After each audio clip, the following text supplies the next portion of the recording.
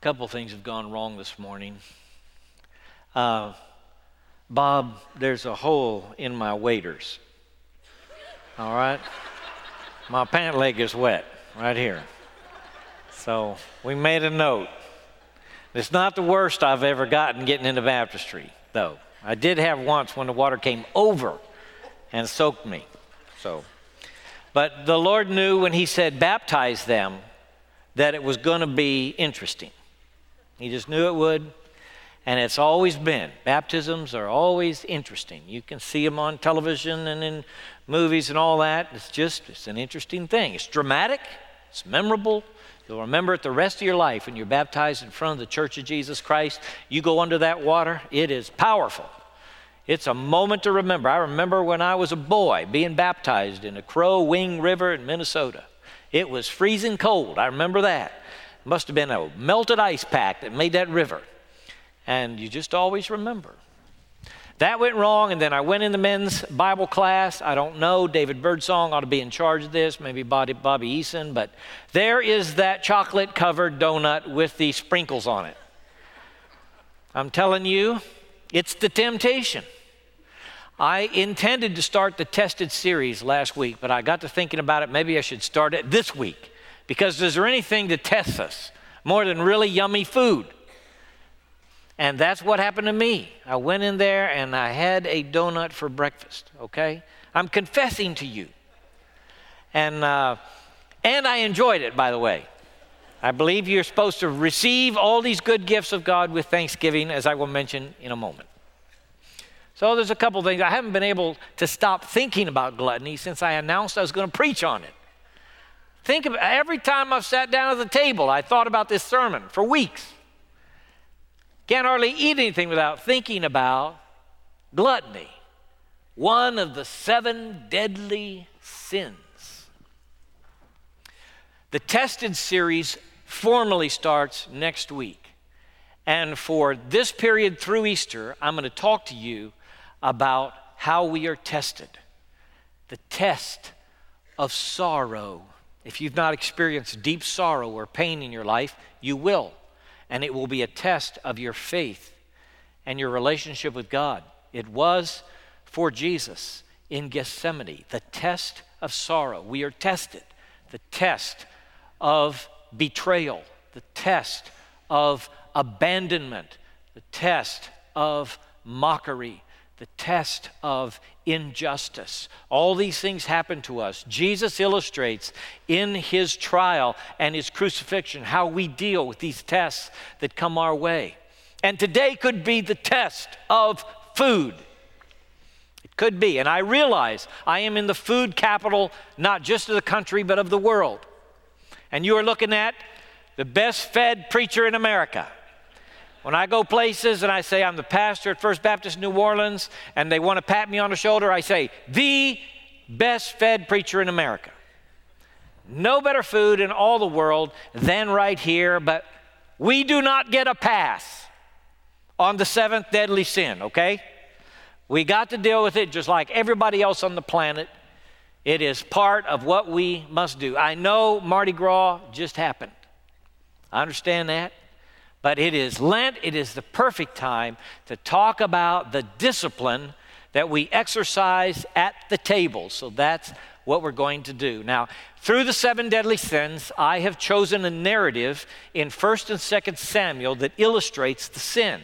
We started back there with pride and David and Bathsheba. We talked about lust and greed and sloth in relation to what happened with David and Bathsheba and the killing of Uriah. And then we dropped back a little bit to talk about envy and anger from the narrative about Saul and David. You remember? And we went back to 1 Samuel to look at that narrative and where Saul got so envious and so angry at his adversary David. And now today we're going to drop back even further in the books of Samuel to the 2nd chapter of 1 Samuel. Go ahead and find it. It's in your Old Testament. There are 6 books in a row that really show the history of Israel as a monarchy. And they are the books of Samuel, Kings, and Chronicles. And they cover several hundred years of the nation's history. And it begins with a priest named Samuel, for whom the first two books are named. And Samuel is so important in that he anoints Saul and David. Samuel is really the kingmaker in Israel. God speaks to him, and he pours the anointing oil on the one God has chosen. He's the kingmaker. And it makes all the difference in the world for David and for Saul to have the anointing oil on their head. So Samuel is very, very important. And the first chapter of 1 Samuel is about his parents, Elkanah and Hannah. There is another wife of Elkanah, Peninnah, and she has children, but Hannah does not have children, and it is a great grief to her. They go to the house of worship at Shiloh in this part of the nation's history. Shiloh is not Jerusalem. It is northeast of Jerusalem. It is in the hill country given to Ephraim, the tribe of Ephraim. And they go there to worship the Lord. And when they go, Eli is the priest in Israel. He is the most important religious authority in the nation. And he has two sons, Hophni and Phinehas. Now, some bad things are happening at the house of worship. And we're going to read about those beginning in 1 Samuel chapter 2, where the scripture says in verse 12, right at the end of verse 12, Eli's sons were scoundrels. They had no regard for the Lord. Can you believe that?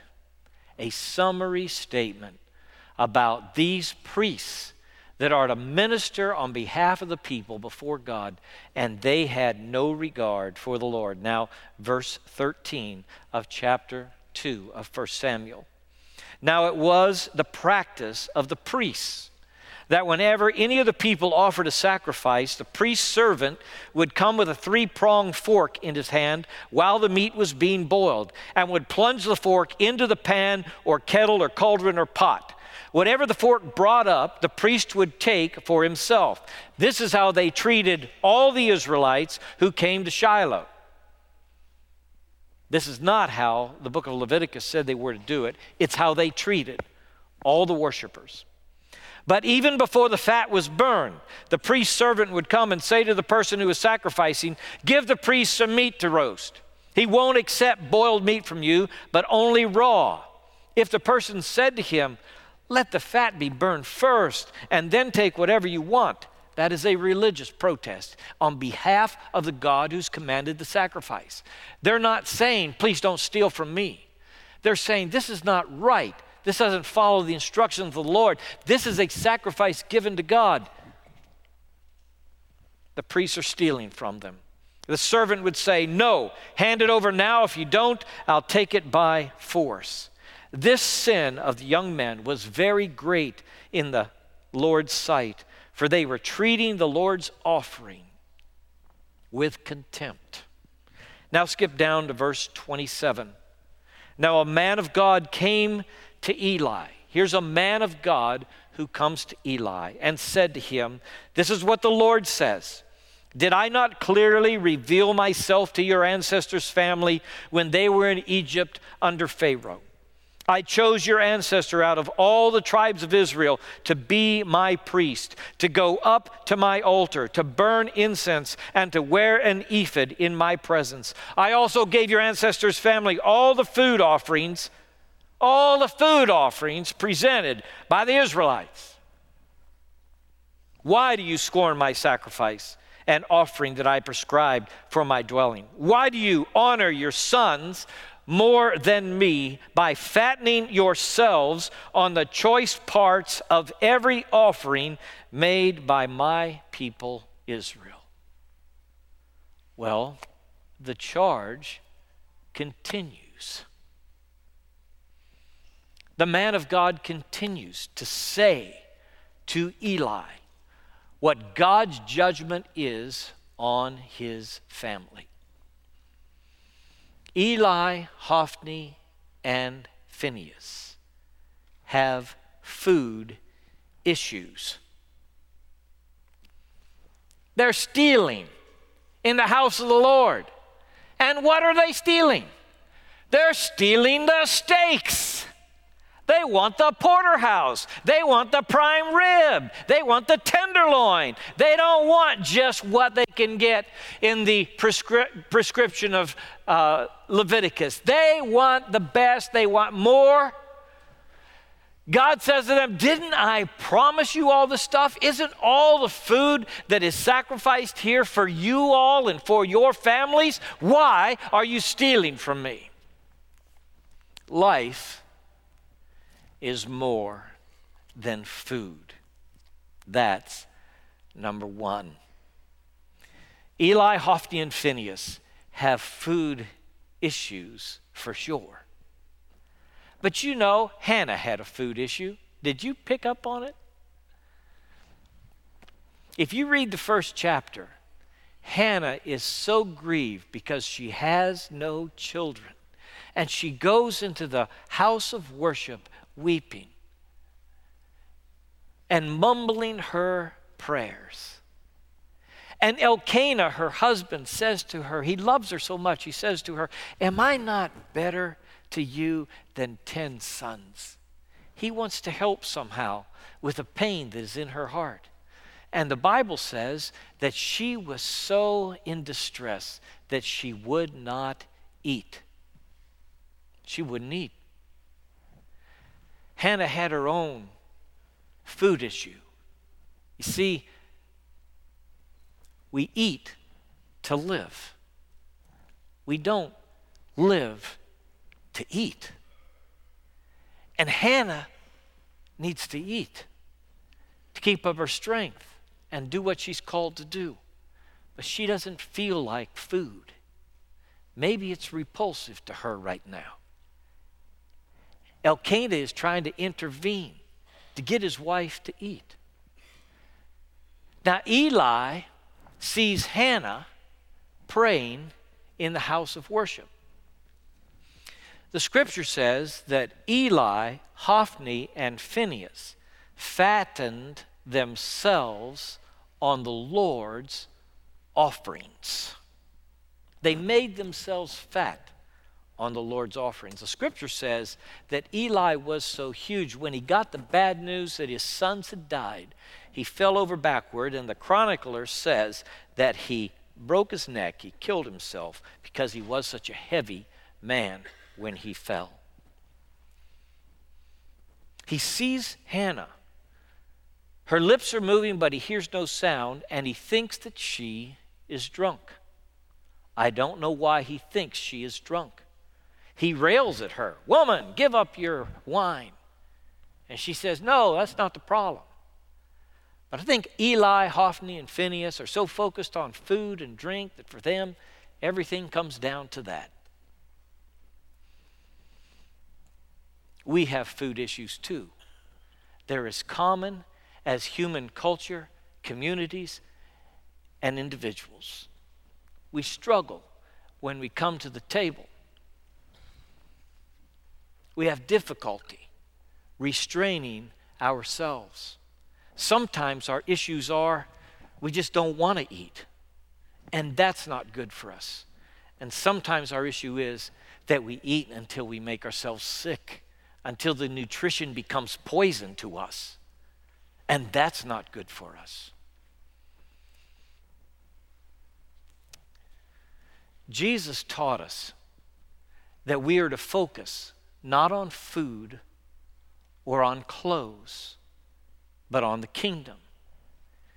When people worried about food and clothes, he said to them, look at the sparrows. They're not sowing and harvesting and putting their crops in barns, yet your heavenly Father feeds them. Are you not worth much more than they? He said, and why are you worried about clothes? Why are you focused on clothes? Have you looked at a flower lately? Have you seen the lily in the field? It springs up and grows, and it's gone in a little bit. But even Solomon, Jesus said, in all his glory, was not so beautifully dressed as one of these flowers. If God cares for the flower and the sparrow, will he not care for you, O ye of little faith? Jesus ends this discussion about food and clothes by saying to us, seek first the kingdom of God and his righteousness, and all these things will be added unto you. There is a solution to the fixation on clothes or food or drink, and it is to change your focus from the stuff that you can see and consume to the kingdom of God and his righteousness, to be a person who is spiritually minded. That's the call of Jesus. That's what he instructs us to do. And he says if we'll change our focus, all these other things will be added unto us. The truth of the matter is, Jesus is Lord, and we are Jesus' people. And life is not just about food. It's about peace and joy in the Holy Spirit. And we must, as followers of Jesus, place our eating under the lordship of Christ. Now, this is the great thing that every follower of Jesus, where you go, I'll go. Where you stay, I'll stay. You're my Lord, and you are over me, and I will follow you. I want to convince you this morning that the food problem is a spiritual problem, that it's about the heart, not just about the stomach. Because as long as you resist the truth that the food problem is a spiritual problem, God can't bring you victory in that area of your life. It's very clear in the scripture that what happens to us is the heart gets sick. The spiritual heart gets in trouble first before you have cardiovascular problems from overeating or from eating poorly. Before your physical body is affected, something else has happened. The scripture records Jesus as saying, it's not the outside stuff that defiles a man. It is from within, out of a person's heart, that all these wicked things come. They come from inside, and that's what defiles a person. Guard your heart. See the eating issue as a spiritual problem. Bring it under the lordship of Christ. If you will see it as a spiritual problem, the Holy Spirit will enable you in the struggle you have with eating well and eating right. Say, I'm not a nutritionist. I'm not a physician. I'm not a psychologist. I just get this book out every week and I deliver a message from what God says in the book. I do that because I'm a follower of Jesus and Jesus is Lord. When Melissa went into the water over here, her confession is, Jesus is Lord. Everything is under his lordship. Old things are passed away. All things are become new. And that's true about food. I'm not saying that you should not rejoice in God's good gifts. Quite the opposite. We ought to respect God's good gifts. They are wonderful to us. When we meet together for Thanksgiving feast in my big family, last time we met, we had 150 people.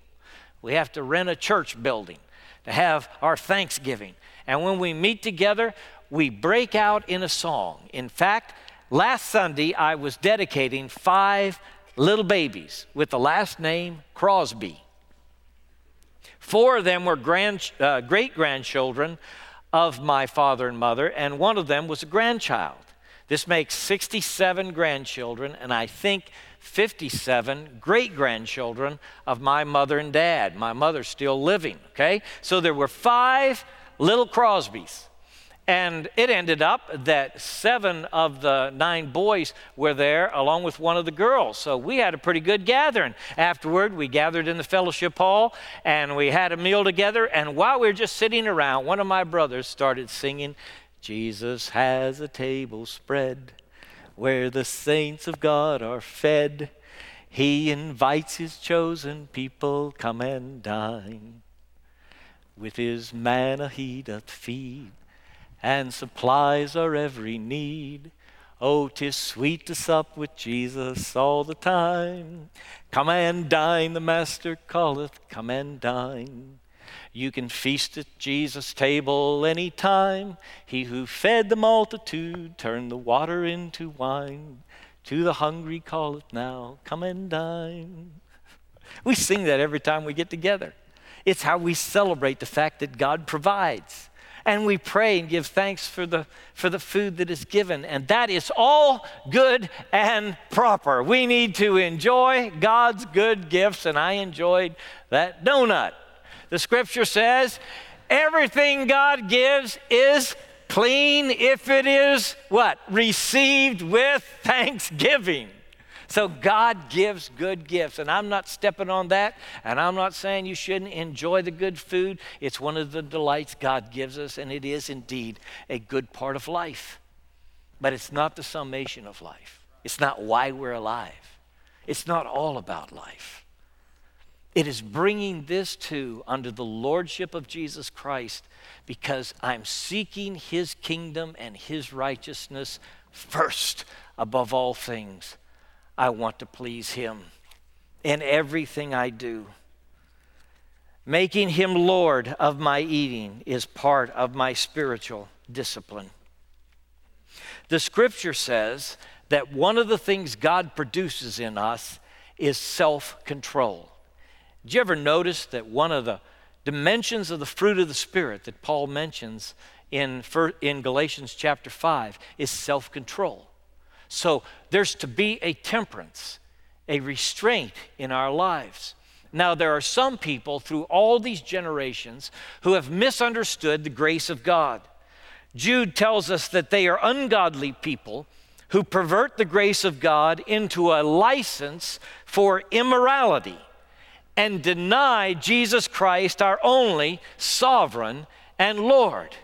They convert the grace of God into a license for immorality. And the word immorality is really indulgence and excess. In other words, they say, because we are saved by grace, because I've already got a home in heaven, and God has given me this free gift of salvation, it doesn't matter how I live, it doesn't matter what I do, I can live any way I want, there are no rules, there is no law.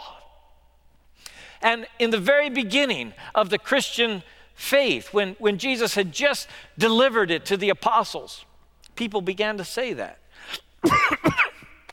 I'm going to need some water. See, you got to eat and drink, sometimes. And let me get a little water here.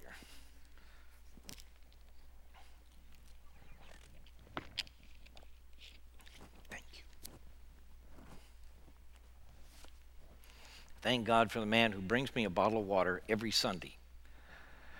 He brings it to me along with a little energy bar, and he puts it right over there. See, I can't escape food and drink. It's everywhere, isn't it? It's everywhere. I'm talking to you about restraint. I have a 4-year-old grandson who got his cookie from his mother and father. Joshua told me that this week. This is a story from my son this week. Bennett's 4 years old. He goes into the bedroom with his cookie. In a minute, he comes back. His lip is all bulging out and trembling. He's on the verge of tears. And he says to his mom and dad, "I lost my cookie. I lost my cookie."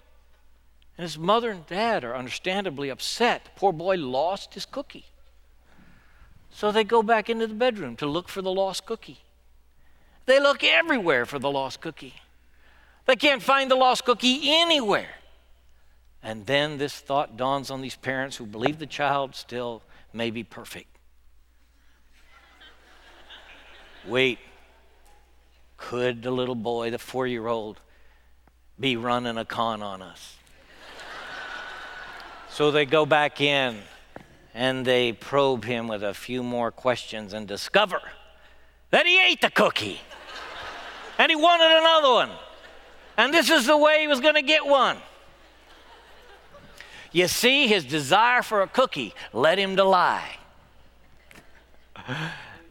Now, 4 years old and running a con for a cookie. Eli's sons were stealing the meat at the altar. Restraint is part of what God's doing in my life and your life. It is part of the gospel. It's not a life without restraint. It's not a life where you say, I'll indulge myself because I have the money and I can do what I want and I like this and I'm going to do it. And you can see even with the demeanor of rising up and saying, I'm going to do it because I want to do it. And nobody's going to tell me otherwise. I'm going to get my cookie. I'm going to eat what I want to. That there is a rebellion in my heart about it. And part of what God's developing in you is self-restraint. Now, the benefits of self-restraint, of saying, Lord, I understand that if I'm going to come after you, I must, number one, what? Deny myself. Anyone who comes after me must deny himself. Take up his cross daily and follow me. You see, self-denial is part of the good news of Jesus Christ. And to indulge yourself is to lose real life. To give your life over to Christ is to discover life. It's backwards. It feels backwards. It feels like if you get what you demand and what you want every time, that's going to deliver life to you. But it doesn't. It perverts God's good gift in excess, and it turns to poison what is supposed to be nutrition. It makes compulsive what is supposed to be a joy. And you get through gorging yourself and you feel bad and there's no joy in it, and you reflect back on it and think, why in the world did I stuff myself like that? I know this stuff's not good for me. It doesn't deliver on its promise, you see. The food can't fill up what's empty inside. Only Jesus can fill that hole. You were made for him. You were designed for him. And self-restraint is the confession that Jesus, I am satisfied with you. And you are what I need above all things. And I am willing to curb my appetite and live within limits that are healthy and good for me. Because you are Lord, and I love you, and you satisfy my soul.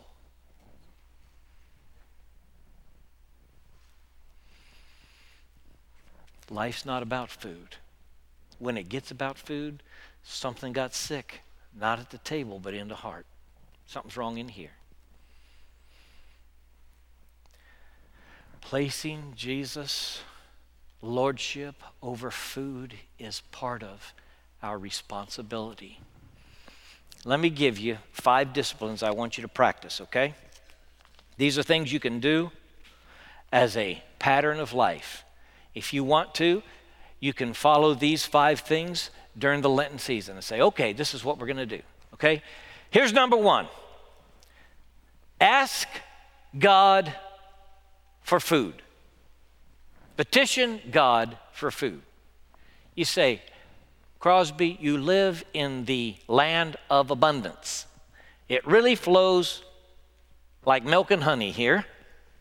Our supermarkets are the envy of the world. There are piles of food everywhere. Why would I ask God for food?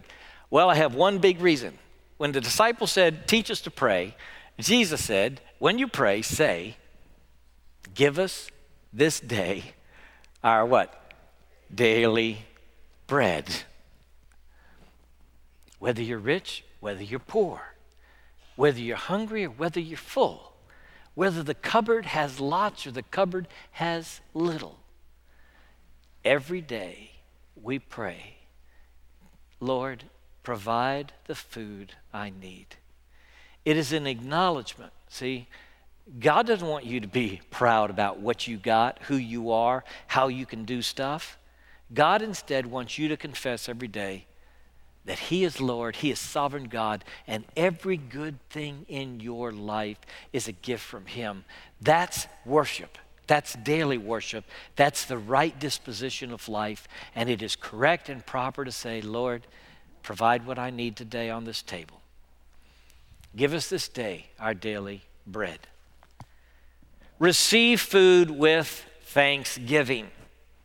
That's number 2. Petition God for your food. Receive food with thanksgiving. The scripture says everything God created is good. Nothing is to be rejected if it is received with thanksgiving. When Jesus took the bread at the Last Supper, the first thing He did was give thanks. He took the cup. What did He do? He gave thanks. Giving thanks will cultivate the spirit of gratitude that ought to be in your heart about all things. Number 3, eat in moderation. You can turn God's good gifts into poison. Any good thing can be perverted. We just read about guys who took the grace of God and turned it into a license for immorality. Now that's twisting something that is pure, wonderful, and good, God's grace. And you can do that with anything, including food. Food is good. It is God's good gift, but you can pollute it and pervert it. So eat in moderation. When I posted this on Facebook that I was going to preach on gluttony, I had a barrage of interest. Lots of people making comments. There was lots of humor in it. It was really good. It was really good. But one of the things that they were pointed at was how food gets into our lives and tugs at us and gets its hold on us. Eating in moderation is a practice of self-restraint. Eat with wisdom. You already know how to do this. The world is full of good counsel from people who know what they're talking about in regard to nutrition. We know what's good for us. We know what's not. The reason we eat what's not good for us is because we like it. That's why. And we eat it and we know it's not good for us, but we like it. Practice moderation and wisdom so that you will be longer on the planet, more healthy as you age, more able to maximize this body God gave you for the sake of the good news of the kingdom of God. Your body's the temple of the Holy Spirit who dwells within you. You are not your own. You're bought with a price. Therefore, glorify God in your body and in your spirit, which are God's. God owns that body. So you treat that body with respect as a steward. One of these days, that body's going to break down.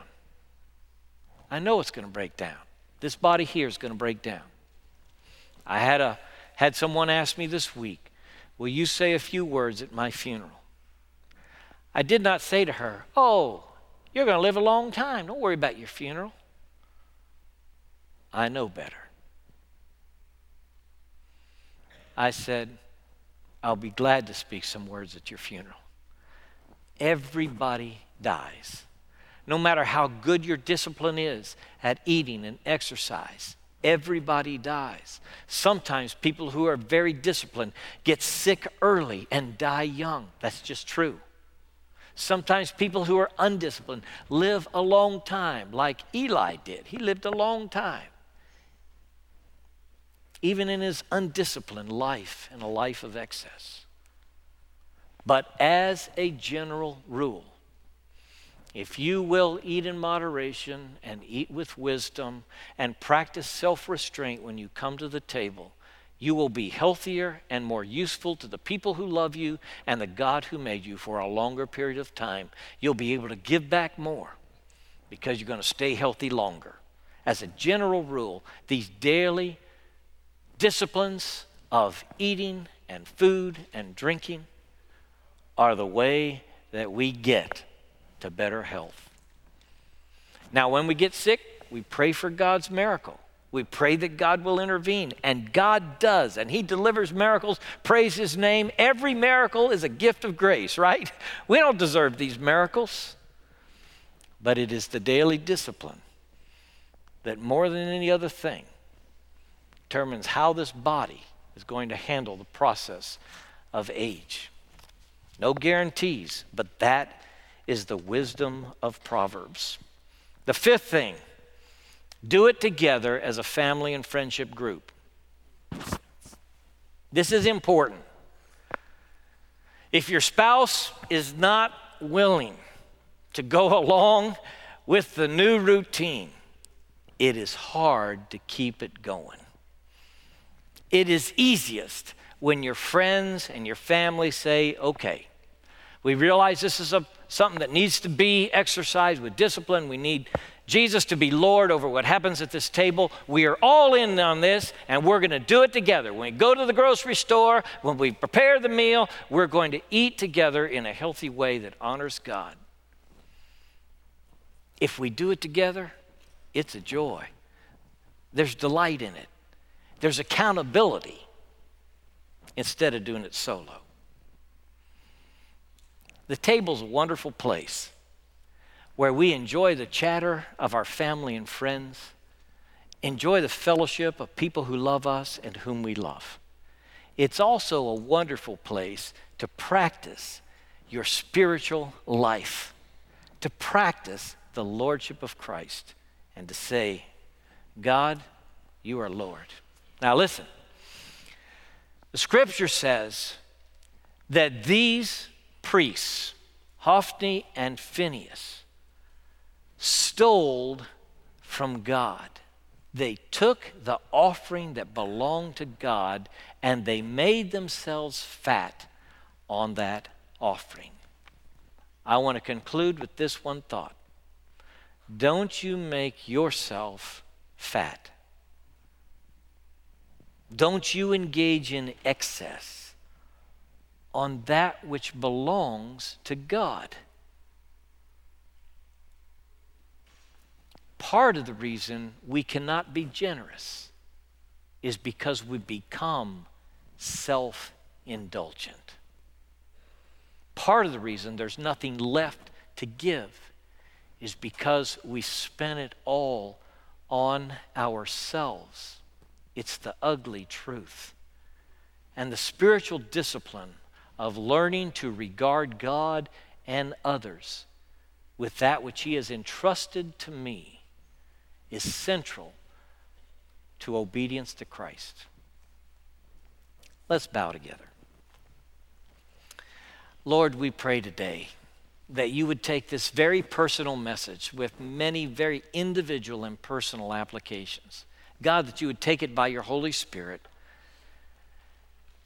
to the person who heard it and needs it in their own particular way. So God, help us respond in wisdom and in obedience to what your Holy Spirit is doing with this word. God, I pray that you will help us be the godly, disciplined, holy people you've called us to be. Thank you for Jesus, that his grace is sufficient for us. In his name we pray. Amen.